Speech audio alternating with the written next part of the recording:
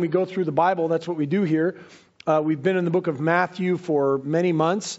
And so I always like to remind people that wherever we're at is where we're at. And wherever you're listening or showing up, it was for today. Amen. It was for today. Okay. So Matthew chapter 7, we're just going to be in verses 13 through 14 this morning. It says this. It says, "Enter by the narrow gate, for wide is the gate and broad is the way that leads to destruction. And there are many who go in by it, because narrow is the gate and difficult is the way in which leads to life. There are few who find it." You know, you've probably heard it said that every road leads to somewhere, and that's true. Every single road that you are on is going somewhere. And many of us use a GPS or a maps program. Say amen if you've used a maps program. Right? You use Google or Apple or Waze or whatever. And I always like to use it because I want to know where there's traffic, right? I want to know where the police are. So if something happens, I can help them. When we go on road trips and stuff, we use GPS to be able to help us find the best way. Many of you would probably agree that we've been led astray by our GPSs sometimes. We end up on some road and you're like, how did I end up here? This is not what the electronic map said I was supposed to do. I remember years ago, my family went on a road trip. We like to do that every couple of years. We take off for a few weeks. We're going to do that again this year. And as I was going on my first road trip, one of my friends handed me a paper map book of the Western United States and handed it to me and said, "You might need this." And I said, "I've got a GPS. I don't need your paper book." And then we found ourselves in the middle of the Nevada desert and our GPS wasn't working and we had no signal. And I said, "Where's that map book? Where's that paper book with the directions that we can read to show us how we've lost our way?" Might be a sermon in there somewhere.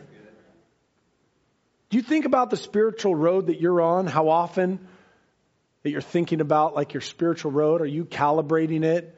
When Jesus says, narrow is the path that leads to life and wide is the path that leads to destruction, how often are you sitting and thinking, man, I sure hope that I'm on the narrow path? Because Jesus is using this road analogy here to his disciples. And honestly, it could not be more clear.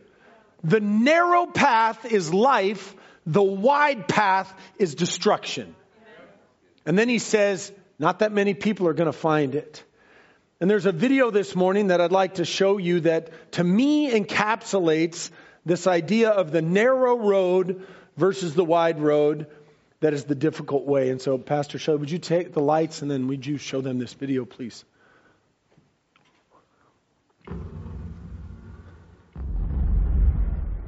Penso che nel punto più largo forse sia cosa? Sarà 2 metri e mezzo, 2 metri 60, 70?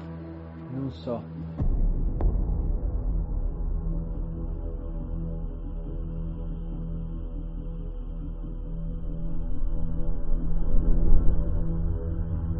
Dopo lo spianto di ieri,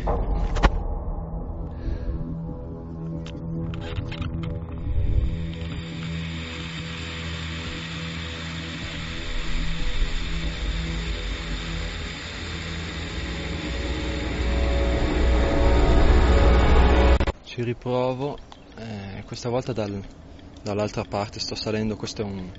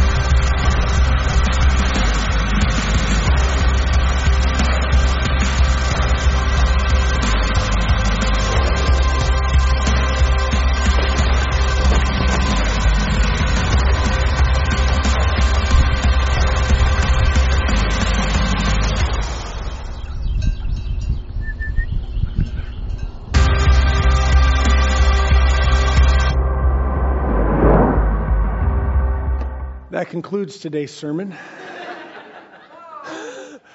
Narrow is the path that leads to life, and wide is the path that leads to destruction. And difficult is the way, and few are those that find it. Do you see the word picture?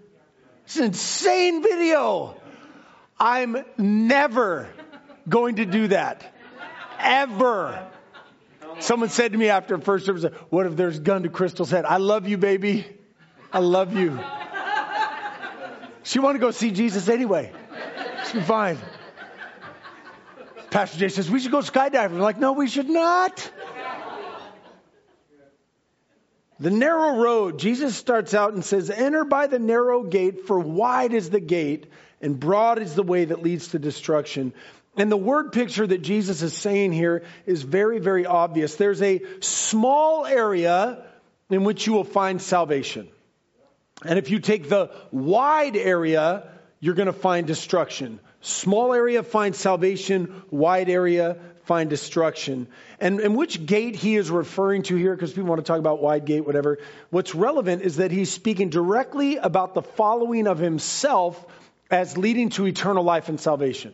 And so Jesus is speaking to his disciples and saying, if you want to spend eternity with me, if you want to go to heaven, follow me. And if you don't follow me, you're going to be destroyed. You're going to be on the wide path. Following me is the narrow path. Following anybody else is a wide path.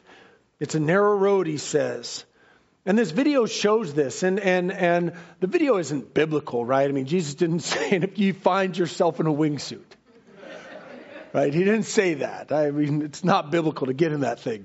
But the word picture plays, which is this guy is going through this and he even did it. He went, right? Very, very narrow path. And so I like that video and I showed it because I think it really shows that picture of something that's a very, very narrow path. I almost have this other one that I showed where a guy jumped out of an airplane without a parachute and landed in a net. You can look that one up on YouTube as well. Again, very narrow path. Jesus said in Luke chapter 13, verse 24, strive to enter through the narrow gate. For many, I say to you, will seek to enter and will not be able. Now, if you asked any random person that you met at work or on the street and you asked them, you said, hey man, do you want to go to heaven?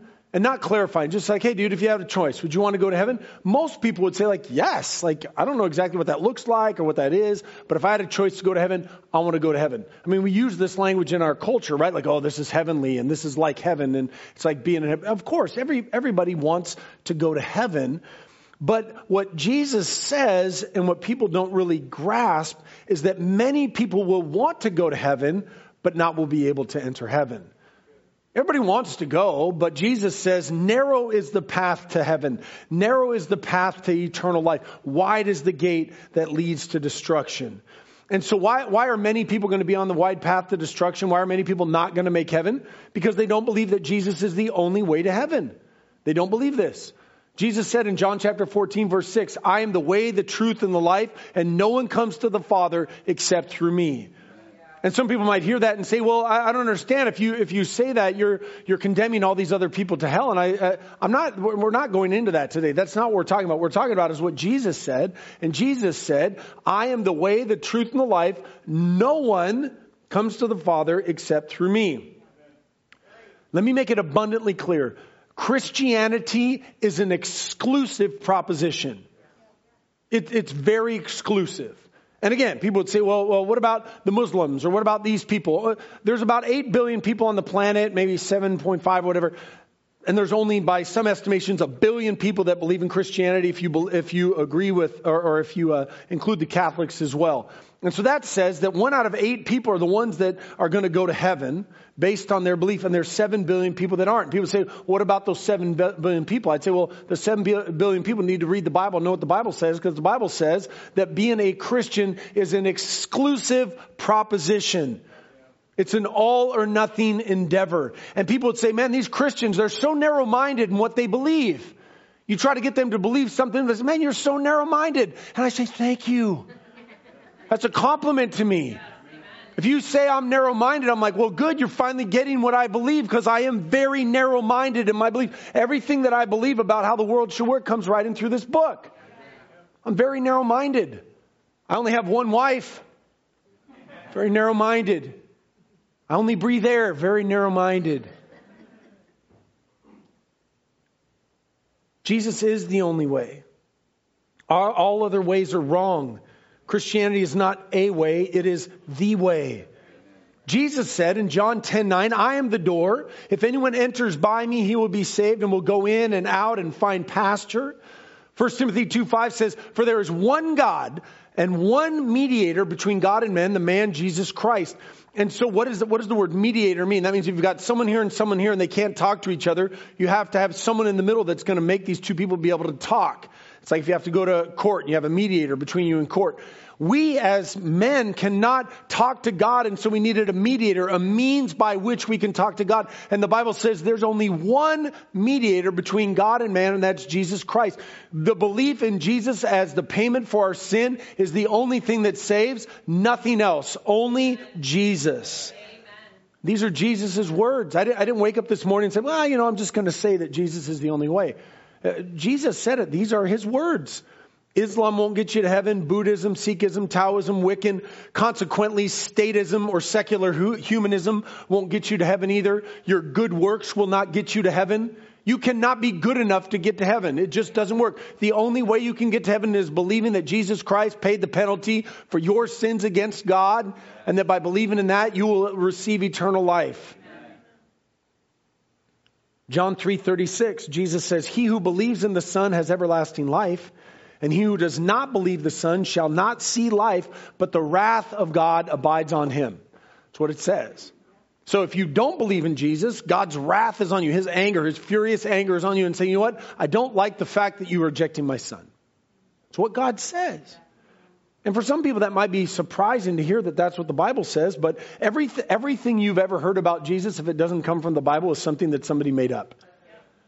Even the fact that you know about Jesus comes from the Bible. It's the source document by which we make all other claims about who Jesus is. Now let me show you something from Ezekiel chapter 18. In Ezekiel chapter 18, and I always like to poke back into the Old Testament because I want you to see that Jesus Christ is the same yesterday, today, and forever, and that God does not change. People don't change either. The same, we're just lunkheads with smartphones now, but we haven't come along that fast. I mean, who they were thousands of years ago is the same way they are now. So in Ezekiel chapter 18, Ezekiel's prophesying to Israel, and he says this. He says, again, when a wicked man turns away from the wickedness which he committed and does what is lawful and right, he preserves himself alive. Because he considers and turns away from all transgressions which he committed, he shall surely live, he shall not die. And so Ezekiel is saying, those people that turn away from their sins and turn towards God, those are the ones that are going to live. Nobody else. Yet the house of Israel, people say, the way of the Lord is not fair. So people say, well, that's not fair. How come Jesus is the only way to heaven? How come we have to turn away from our sins? How come we can't live how we want? That's what people have been saying for thousands of years. The way of the Lord is not fair. O house of Israel, is it not my ways which are fair and your ways which are not fair? Therefore, I will judge you, O house of Israel, everyone according to his ways, says the Lord God. Repent and turn from all your transgressions so that iniquity will not be your ruin. Cast away from you all the transgressions which you have committed and get yourselves a new heart and a new spirit. For why should you die, O house of Israel? For I have no pleasure in the death of one who dies, says the Lord God. Therefore, turn and live. God does not want to destroy anybody. He wants everybody to make heaven. He wants them all, but you have to turn from your sins. You have to receive Jesus Christ as your Savior. You have to put full faith and assurance in that. And people say, well, that doesn't seem fair. Why? It's very fair that he makes the opportunity for anybody who's willing to make that decision. The Bible gives some very clear ways to stay on this narrow road. And it's very simple. Believe in Jesus and live differently. That's it. Just say, man, I want to go to heaven. Jesus, thank you for forgiving me my sins. I want to live differently. I want to live how the Bible prescribes. I don't want to live how the world describes. I want to live according to God's word because I want to live for eternity with Jesus. The problem with people being on the narrow road instead of the wide road, they get on the wide road because they trust in themselves. The Bible says in Proverbs 16:25, there's a way that seems right to man, but its end is the way of death. This is the real pandemic, is that people believe that they're going to get themselves to heaven based on their own beliefs. And then we see it all the time. People die and they say, well, he's in a much better place. Did he believe in Jesus? People say, oh man, I'm so glad that he went to heaven. But was he a Christian? And then people say, well, he was a good man. And it always boils down to he never killed anybody and he didn't cheat on his spouse. Like people are like, well, he didn't do those two things, so he had to make heaven. Dude, you can live a life without any of those other things. And then all of a sudden you get to the end, but you hadn't put your faith in Jesus. And so you don't make it. You're trusting in yourselves. And here's a real big problem with people of why they don't stay on the narrow road is they refuse to separate from the world. They refuse to separate from the world. 2 Corinthians 6:17 says, therefore, come out from among them and be separate, says the Lord. Do not touch what is unclean, and I will receive you. See, to be narrow is to separate yourself from wickedness, the ways of the world, and the desires of the flesh. It says, I look at the way that the world is going. I see the way that the world is living, and I don't want to live that way. I don't want to believe what the world believes. I don't want to act how the world acts. I don't want to have my life centered around the things of this world. I'm going to stay on the narrow road and not go on the wide road. And when a pastor talks about separating themselves, what happens is that people erroneously assume that when a pastor says, well, stay away from that, and think like, well, it's some sort of manipulative tactic, when the reality is the Bible abundantly says repeatedly to stay away from certain things. This is God's plan to say, if you want to do well, stay away. Now, I'm going to rattle off a bunch of scriptures to you. Why? Because I never want you to think that I'm sharing my own thoughts. I want you to know what the Bible says. I don't want you to know what I think. I want you to know what the Bible says so that you know this is coming from God and not from me. So let me rattle a few of these off. Are these scriptures on this? Did you guys put them up? No. Okay, good. So real quick, they're in my notes. They'll be online. You can find them. Romans 16:17. We're talking about separating, staying away, distancing ourselves from things. Romans 16:17. Watch out for those who cause divisions. Titus 3:10. Have nothing to do with him. 2 Thessalonians 3:6, keep away from any brother who is walking in idleness and not in accord with the tradition. 2 John 1:10, do not receive him into your house or give him any greeting. Ephesians 5:11, take no part in the unfruitful works of darkness. 1 Corinthians 15:33, bad company ruins good morals. 2 Timothy 3:5, avoid such people. 2 Corinthians 7:1, cleanse ourselves from every defilement of body and spirit. 2 Corinthians 6:14, do not be unequally yoked with unbelievers. Proverbs 13:20, the companion of fools will suffer harm. 1 John 2:15, do not love the world or the things in this world. 1 Peter 1:16, you shall be holy, for I am holy. 2 Thessalonians 3:14, have nothing to do with him. 1 Corinthians 5:11, do not associate with anyone who bears the name of a brother if he is guilty of sexual immorality or greed or is an idolater, reviler, drunkard, or swindler. Not even to eat with such a one. Romans 12:2, do not be conformed to this world. Being on the narrow road is a separation from the wide road.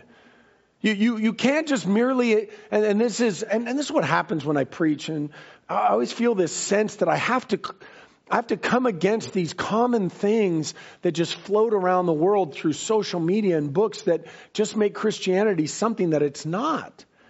Because the pervasive feeling is like, oh, we're just supposed to love people, man. Just love them. And you can from a distance. Loving somebody doesn't mean taking part in their wickedness. It doesn't. It's a person that looks and says like, hey, man, I don't want to do that. Hey, I'm not going to hang out with that person. Hey, I'm not going to do that. There's some young people that are here this morning, and young people, I will tell you that this is something that you have to get in your brain now. Young people, you guys back there, look at me. Pastor's talking to you. I see your hand. It is of vital importance, and this might apply to some of you adults as well, but as a young person, you have got to make a decision whether or not you are going to separate yourself from people that are not walking with God or not.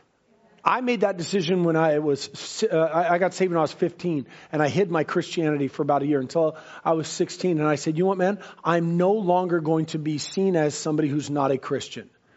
And it's costly. And I don't say that in a sense of like, I'm saying like, honestly, it's hard. It's hard to stand up and say, you know what, man? I'm a Christian. I'm not going to do that. I'm a Christian. I don't believe in that. There's literally times when I was in high school and I would be in a car and I would say, pull over. I'm getting out. And no matter where I was, I would just get out and I would walk home because I'm like, where you guys are going, I am not going. What you guys are doing, I am not doing. But people don't want the narrow road. They don't want to separate themselves from the world. They don't want to live by the code of love and mercy and forgiveness and service and self-sacrifice. They don't want to live by that code. People want all the lusts of the world. They want to be liked by the world and loved by the world. They want people to, oh man, you're so awesome. You believe like everybody else believes. Friend, whatever the world is spewing out right now is not going to last, and it's just going to be something different in another 10 to 20 years. So if you don't like what's going on right now, don't worry. It won't be here in 10 years. It'll be something else that you don't like. Just like I didn't like what they were doing 10 years ago, and I don't like what they were doing 20 years ago. Just hold your breath and we'll get through, and then it'll be just something else. Like, I can't believe they're saying this. Jesus said this, so likewise, whoever of you does not forsake all that he has cannot be my disciple. That's serious business, isn't it? For someone to say, well, if I'm going to be a disciple of Jesus, I've got to give up everything. Jesus wants to own all of you every day, 24/7, 365. He wants to own your thoughts, your actions, your finances. He wants to own your stuff. He wants to own all of it, all of your life. Proverbs 9:6 says, forsake foolishness and live and go in the way of understanding. So let's go back to the video because I want to get as much mileage out of this thing that I can. So in the video, we've got the small hole. And the small hole, if you didn't see, the guy said it. He said it was about 6 meters wide. And that's about this wide. My wingspan is about 6.5 feet. So that's how wide that dude was going through it, I don't know, 700 million miles an hour. He was super, right?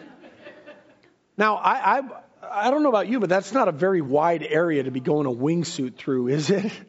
Seems kind of scary. And if you look at that, you see all of this open sky around. Dude, why don't you go that way? It just seems like a whole lot easier to take the wide road than to... But nobody watches a GoPro video of someone just like, you got to go through that center part. I really hope after hearing this sermon and that video, you'll never forget that word picture. Because the wide road picture, it seems like it's so much safer, like it's so much wider. And in the video it is, but in life it's not. The Bible wasn't talking about a wingsuit, but still. It just appears that taking a wide road would have less danger than a narrow road. But no, Jesus says, wide is the gate and broad is the way that leads to destruction. There are many, he says, there's many who go in by it.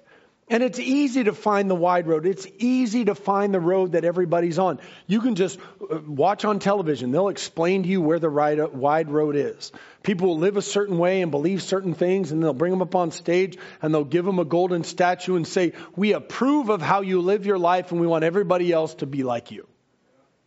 Wide is the path that leads to destruction. Narrow is the path that leads to life. Now, I don't know about you, but if I had to walk through a forest and there was a narrow path and I had a bunch of thickets like in my eye or whatever, I would be like, ugh. If you ever tried to walk through thick brush, you know what I'm talking about. If there's a narrow path through thick brush. Most people, if they're like, well, there's this wide road that we can go through. It's gravel, it's flat. Or we can take the narrow path. You'd be like, wide road. None of us want the narrow path. When you came into church today, you didn't weave back and forth through the rows to get to your seat. You took the wide path. It's human nature. People would rather be on a freeway when they would rather be on side streets. Because it gets faster and it appears safer, and then you get on 167 at 5 o'clock and you're like, oh my gosh, what did I do? Right? Oh, it's never happened to you guys? See, the wide road ends in destruction. According to Philippians 3:19, whose end is destruction, whose God is their belly, and whose glory is in their shame, who set their mind on earthly things. See, that's where the wide road is the wide road thinks about the things of this world. The wide road gets worried about this world, and what is the world doing, and what am I going to do, and how is life going to be? Blech. The world's going to world, man. Just let the world be the world. Stay on the narrow path. Stay on the Jesus path. Romans 3:16 says destruction and misery are in their ways. The wide road says in Revelation 2:18, but the cowardly, the unbelieving, the abominable, the murderers, the sexually immoral, the sorcerers, the idolaters, and all liars shall have their part in the lake of fire, which burns with fire and brimstone, which is the second death. Again, the wide road is very easy to find. It's just do what the world's doing, and then you'll go along with what the world does. Now, my son and he was here first service. My son is a real estate agent. And when my wife and I raised our kids to be Christians, and so I remember when my son was really young, he had lied to my wife. And so what my wife did is she did like any good Christian mother should do, and she pulled out her Bible and she read Revelation chapter 1 verse 8 to my son. He must have been like 4 or 5 years old, and she said, "Gabriel, liars go to hell." And she read it to him, and she said to little Gabe, she said, "Gabe, do you want to go to hell? Do you want to burn in fire?"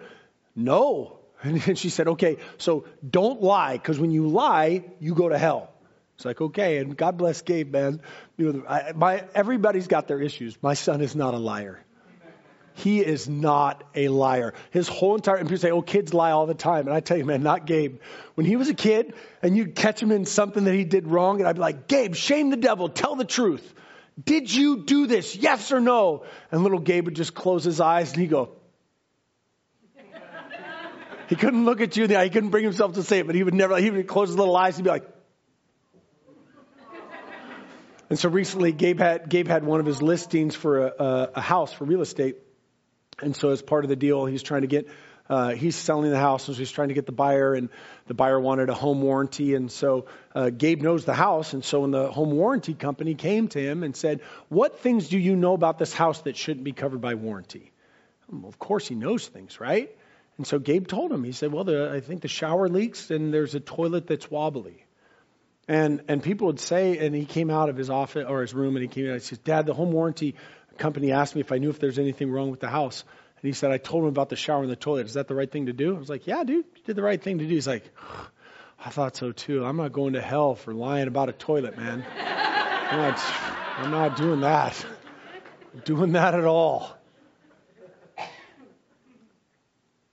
You gonna live on the wide road? You gonna live on the narrow road? I mean, it's a funny story, but I mean, it's literally, this just happened this week with my son. I asked him, I said, "Son, can I use it as a certain example?" He's like, "Is it a good one?" I'm like, "Yeah." But those are the type of decisions that you make every day as a Christian. Like, am I going to live on the wide road? Because most people would be like, "Well, it's going to affect the sale, and it's going to affect the warranty, and what am I going to do?" And isn't honesty like just better? Yeah. Isn't it just better? Just be like, "Yeah, man, wobbly toilet. Yeah, man, like shower leaks. All right, great. We'll cover everything else, just not that." It's just honesty. It's the right way to live. The wide road thinks about the things of this world and not on heavenly things. The wide road doesn't forgive people. The wide road doesn't love people in the Bible way. The wide road doesn't serve people. The wide road is the road that everybody else takes. And Jesus says, take the narrow road.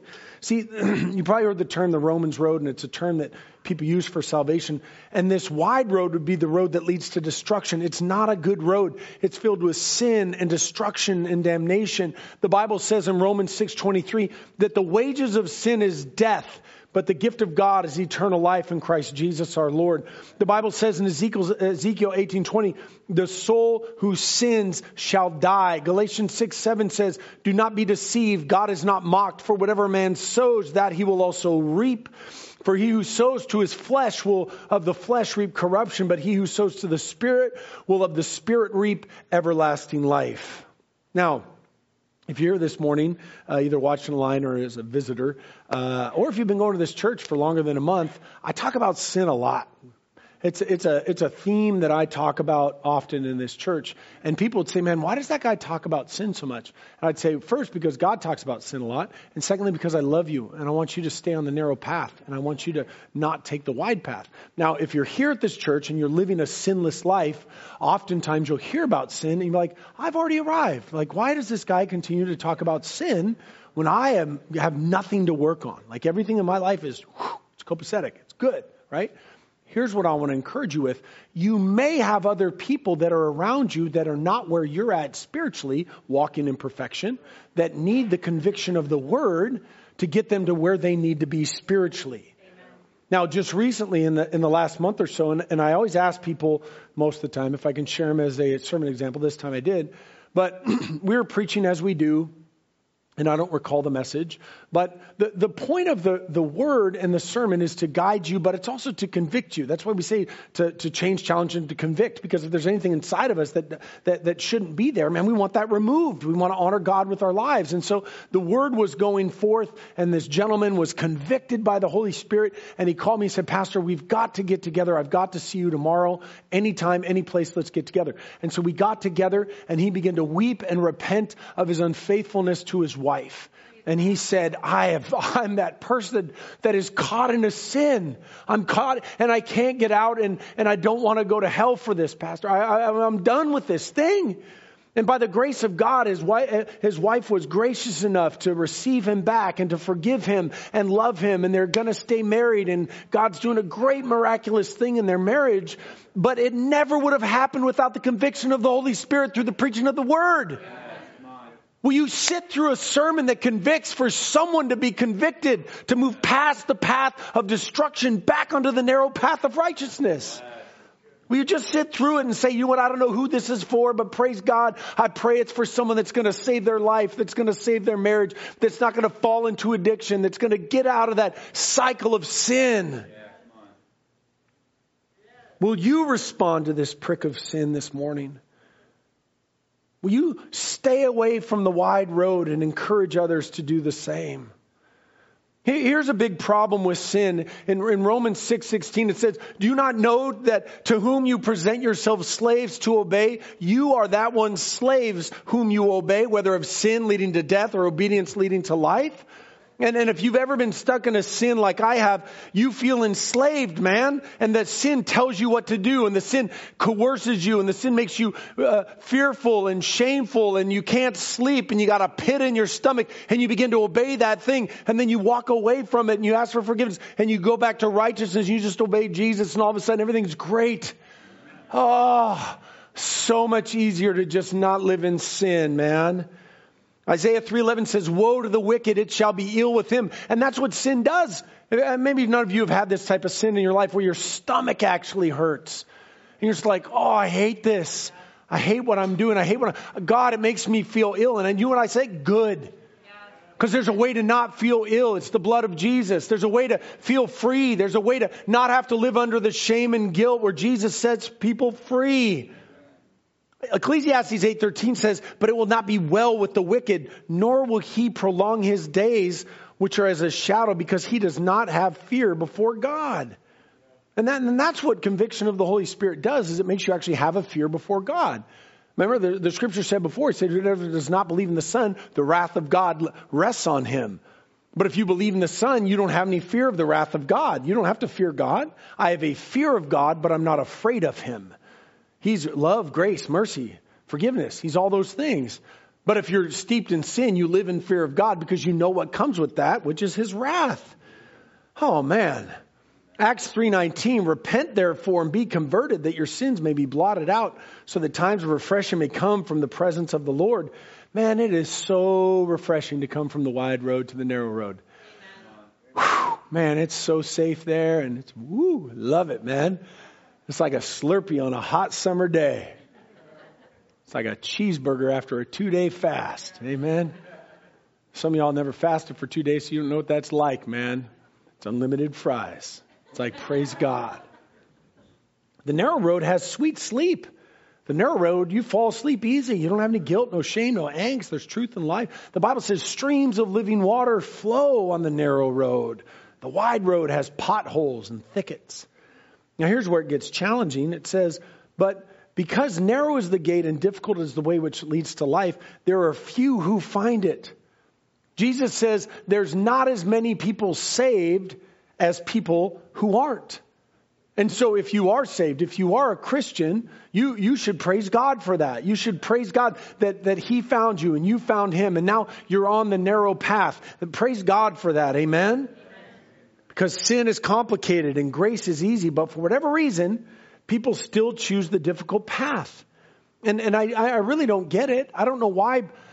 The God life's the best life, man. I love living for Jesus. Amen. I love Christian people and I love hanging out. I love worshiping. I love doing church stuff. I love fellowshipping with the saints. I like it, man. It's a great life. The God life's the best life. I found these statistics from Gallup, and if you don't know who Gallup, he's a guy that asks people a lot of questions and gives us statistics. And so he found these statistics about moral issues that people believe. And the time span is different for all of them because he just said in the time span of which they've been asking these questions. Gallup's been doing stuff for decades of asking people's opinions on things. Some things are in vogue, and so he started asking them later, before, or whatever. Does that make sense? So some of these things have a 10-year span, some of them have a 50-year span, but you'll get it in a minute. So I'll give you an example. So one of the statistics that isn't of him, but I'll use it as an example. Like a statistic would be, how many people approve of somebody getting punched in the face? So people used to think that, 40% of people believe that people should be punched in the face, right? I would be of that 40. And then the next statistic is, but now people believe 63% of people should be punched in the face. So the difference is 23% people more believe that people should be punched in the face than how it used to be when they believed that 40% of people should be punched in the face. Does that make sense? Yeah. Okay, so roll with me as I share with you these statistics, okay? Timeline is not as irrelevant as it is the change, okay? Approval of homosexual lifestyle. It used to be 40%, now 63%. That's a 23% difference. Right? So it used to be 40% of Americans and now 63% of Americans. Having a baby outside of marriage used to be 62, or excuse me, I can't do the math. 45. Now it's 62. So 17% people more believe that having a baby outside of marriage is okay. Fornication, and that's having sex outside of marriage. 69% of Americans believe that it's okay to have sex outside of marriage. 16% increase. Polygamy, okay? Polygamy, 17%. 17% of Americans think it's okay for someone to have more than one spouse. I don't know why anybody would believe this. One is more than enough. Divorce, 73% of Americans say that divorce is okay. 73%. That's a 14% increase. These are other ones that are really just not good. Doctor-assisted suicide. 57% of Americans believe it's okay for a doctor to help you kill yourself. And that's an 8% increase. It's an 8% increase. Cloning humans. Only 14% of people think that it's okay to clone humans, but that's a 7% increase. They've doubled in their belief of thinking that we should be cloning humans. Pornography, 36% of Americans believe in pornography. That's up 6%. And then also suicide. People that think that suicide is a viable option. 18% of Americans believe that suicide is a viable option. And that is a 5% increase. 29%, only 29% of people say that it's important for a couple to marry if they have a child. Now, that's 29% of Americans believe that a couple should get married if they have a child. In 2013, that was 38%. So it's changed, 10% change in less than 10 years. Why do I share with you all these statistics? Is because all these statistics are things that Christians should not agree with, right? Having a baby outside of marriage, homosexuality, fornication, divorce, polygamy, suicide, pornography, cloning humans, like all these things are that the Bible would be completely against. But if you look at the ethos of the world and what they're doing, they're all moving in this direction. And so you have to make a choice. Am I going to be on the wide path, or am I going to be on the narrow path? Am I going to believe what the world believes? Or am I going to, because when you make this decision and you say, like, I'm going to be a Christian, Jesus said, for many are called, but few are chosen. Friends, being a Bible-believing Christian is exceptional. It's not the norm. So if you put your foot down and say, I'm going to be a Christian, I'm going to believe what the Bible says, you are not going to be welcomed into the world.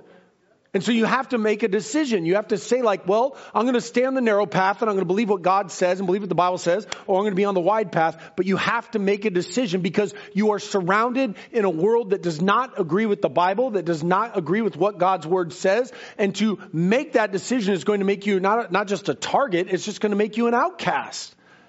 And you have to make that decision. You have to be okay with it and just be like, you know what, man, I'm just going to be an outcast. Now, by my rough napkin math, there's about 90,000 people in Auburn. There's about 35 churches. And if you're generous and say about 150 to 200 people attend each one of those churches in Auburn, only 6% of people in Auburn attend church. And I know many of you don't live in Auburn, but it's probably the same in many other cities as well. So about 6% of people in Auburn attend church. Now, this guy Gallup, he did a poll, and he found out that 24% of people in America believe that the Bible is the literal Word of God. So 1 in 4 believe the Bible is the Word of God, but less than 1 in 10 attend church. Where's the disconnect? Where's the disconnect? Because that's some pretty big numbers difference. I mean, if we had 24% of the people in Auburn, all the churches in Auburn would grow 5 times over than where they're at right now. 4 times, I guess. 6 times 4 is 24. But you get my point. There's a separation in those numbers that shouldn't be. But maybe it's difficult for some people to find it. Maybe some people don't want to go on that narrow path. They believe the Bible is literal, but they don't want to do what it says. Jesus made it hard. He said in Matthew 13:13, therefore I speak to them in parables, because seeing they do not see, and hearing they do not hear, nor do they understand. From the beginning of time, Jesus said, you know what? Some people just aren't going to get it. And so if you get it, praise God. Praise God that you can read the parables and read it. Praise God that He's chosen you. Praise God that you're in His grace. Amen? People that are going to get saved and make it to heaven are going to have to put in a little bit of effort to hear the word. This easy believism, sloppy agape, everybody goes to heaven is not biblical. It's not. You've got to put in a measure of effort, not to get saved, but to at least be able to. I mean, you did it today. You showed up. Praise God. I'm proud of you. Good job. But you got to have eyes and ears to be able to see. You've got to be able to have the ability to hear what God is doing. And for whatever reason, people choose to ignore it or haven't heard it. And honestly, I think it's because people choose to ignore it. Why? Because immediate gratification seems more satisfying than waiting. Immediate gratification seems more satisfying than waiting. When I come to you and I say, choose the narrow path, and you're like, narrow path? Well, heck, what is that going to cost me? Then I can't go get drunk, and I can't look at pornography, and I can't, cheat on my spouse, and I can't cheat on my taxes, and I can't do all this. And then you want me to give all that up to be able to have some hope of eternity that I may not see for 70 or 80 years? Man, I want mine now. I want to experience life now. That's a whole lot more exciting than giving all that up and thinking that I'm going to get eternal life. But I'll tell you, friend, it's worth it. It's worth it. It seems that it should be easy to just have free salvation, to live in Christ and have a great life and just live for eternity. But the narrow road seems cumbersome and the wide road seems fun. So what must we do? We must stay diligent. We must stay on the narrow road. We must stay away from the wide road. The Bible says in 2 Peter 1:10, therefore, brethren, be even more diligent to make your call and election sure. For if you do these things, you will never stumble. So what do I propose? I say, you know what? Stay in the church. Amen? Amen? Some of you are like, man, I want to get out right now. You ain't got nowhere to be. Stay in the church. Stay in His Word. Stay in fellowship. Don't let anything fester. If the Word of God exposes a weed in your heart, man, rip that thing out in Jesus' name and say, man, I'm not going one more day. I'm repenting even before the altar call because I want to be done with it, Lord. Forgive me. Amen. Don't let it fester, man. Eternity is at stake. Wide is the path that leads to destruction. Narrow is the path that leads to life. Stay on the narrow road.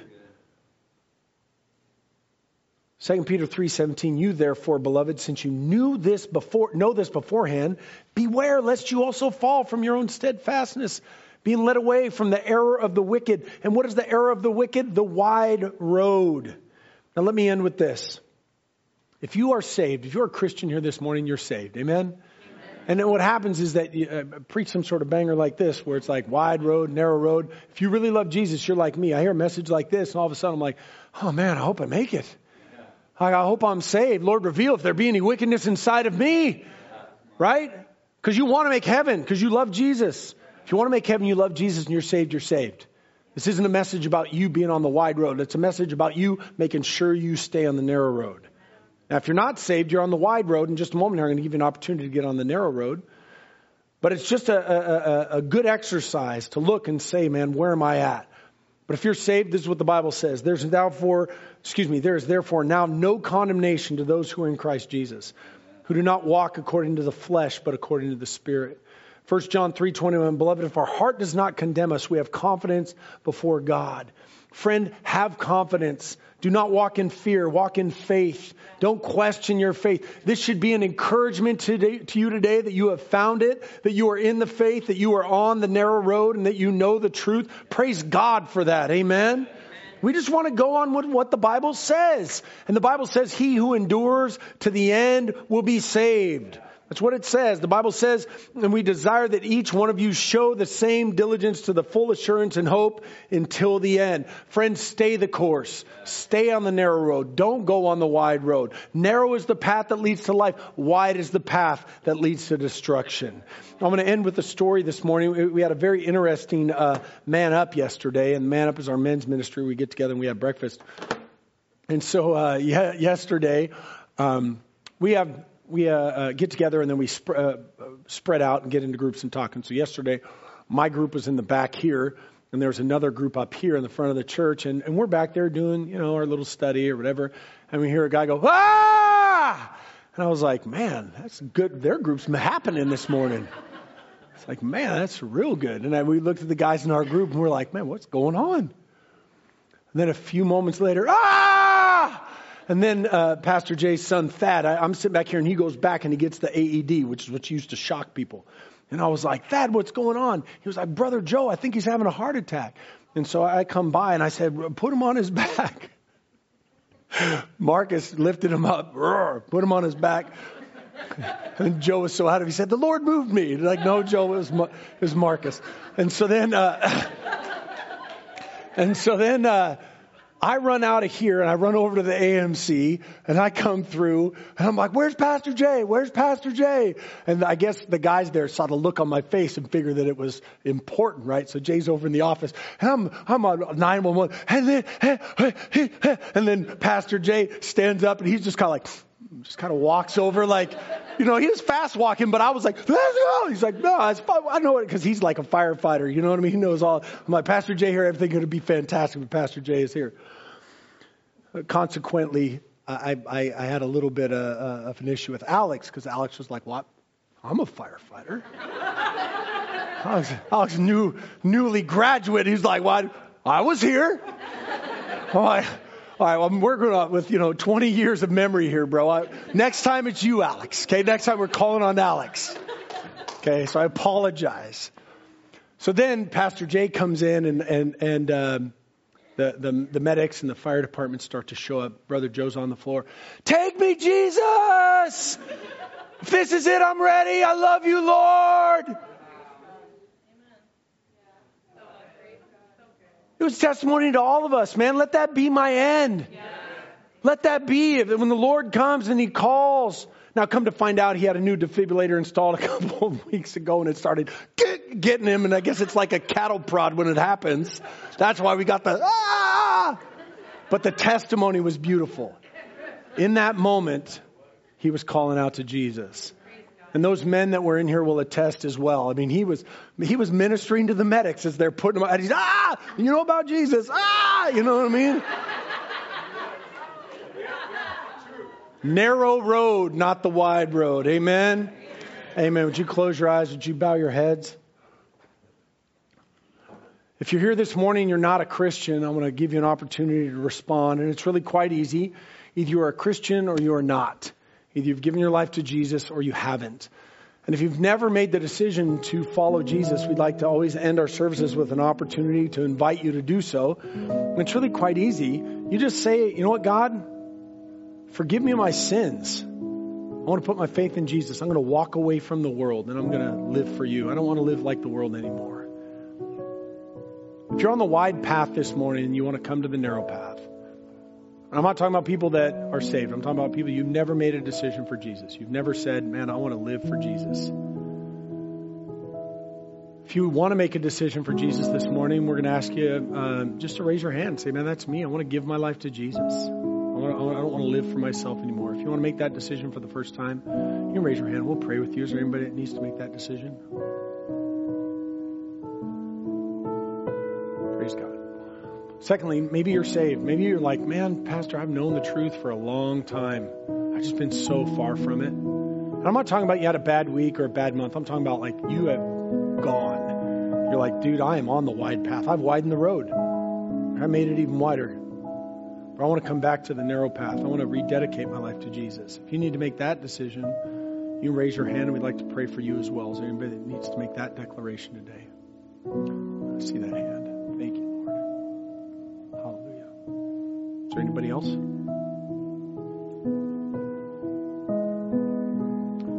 Father, I pray for every single one of us. People that are watching online, people that are listening to this recorded message, and everybody that is in this room. Father, let us stay on the narrow path. Lord, we want to spend eternity with you. We do not want to be on the wide path. We want to be on the narrow road that leads to life. Father, we pray that more people would find it, God. We pray that you would allow us to be an instrument to bring more people to your grace and mercy. Father, we thank you for this word in Jesus' name. Amen. Amen. Hey, we want to thank you so much for being online with us today. I want to remind you, if you're not a follower on Facebook, please like our page on YouTube. Please subscribe. Follow us on Twitter. Tell all your friends. Continue to watch online. We thank you for watching. We love you so much. Have a great day.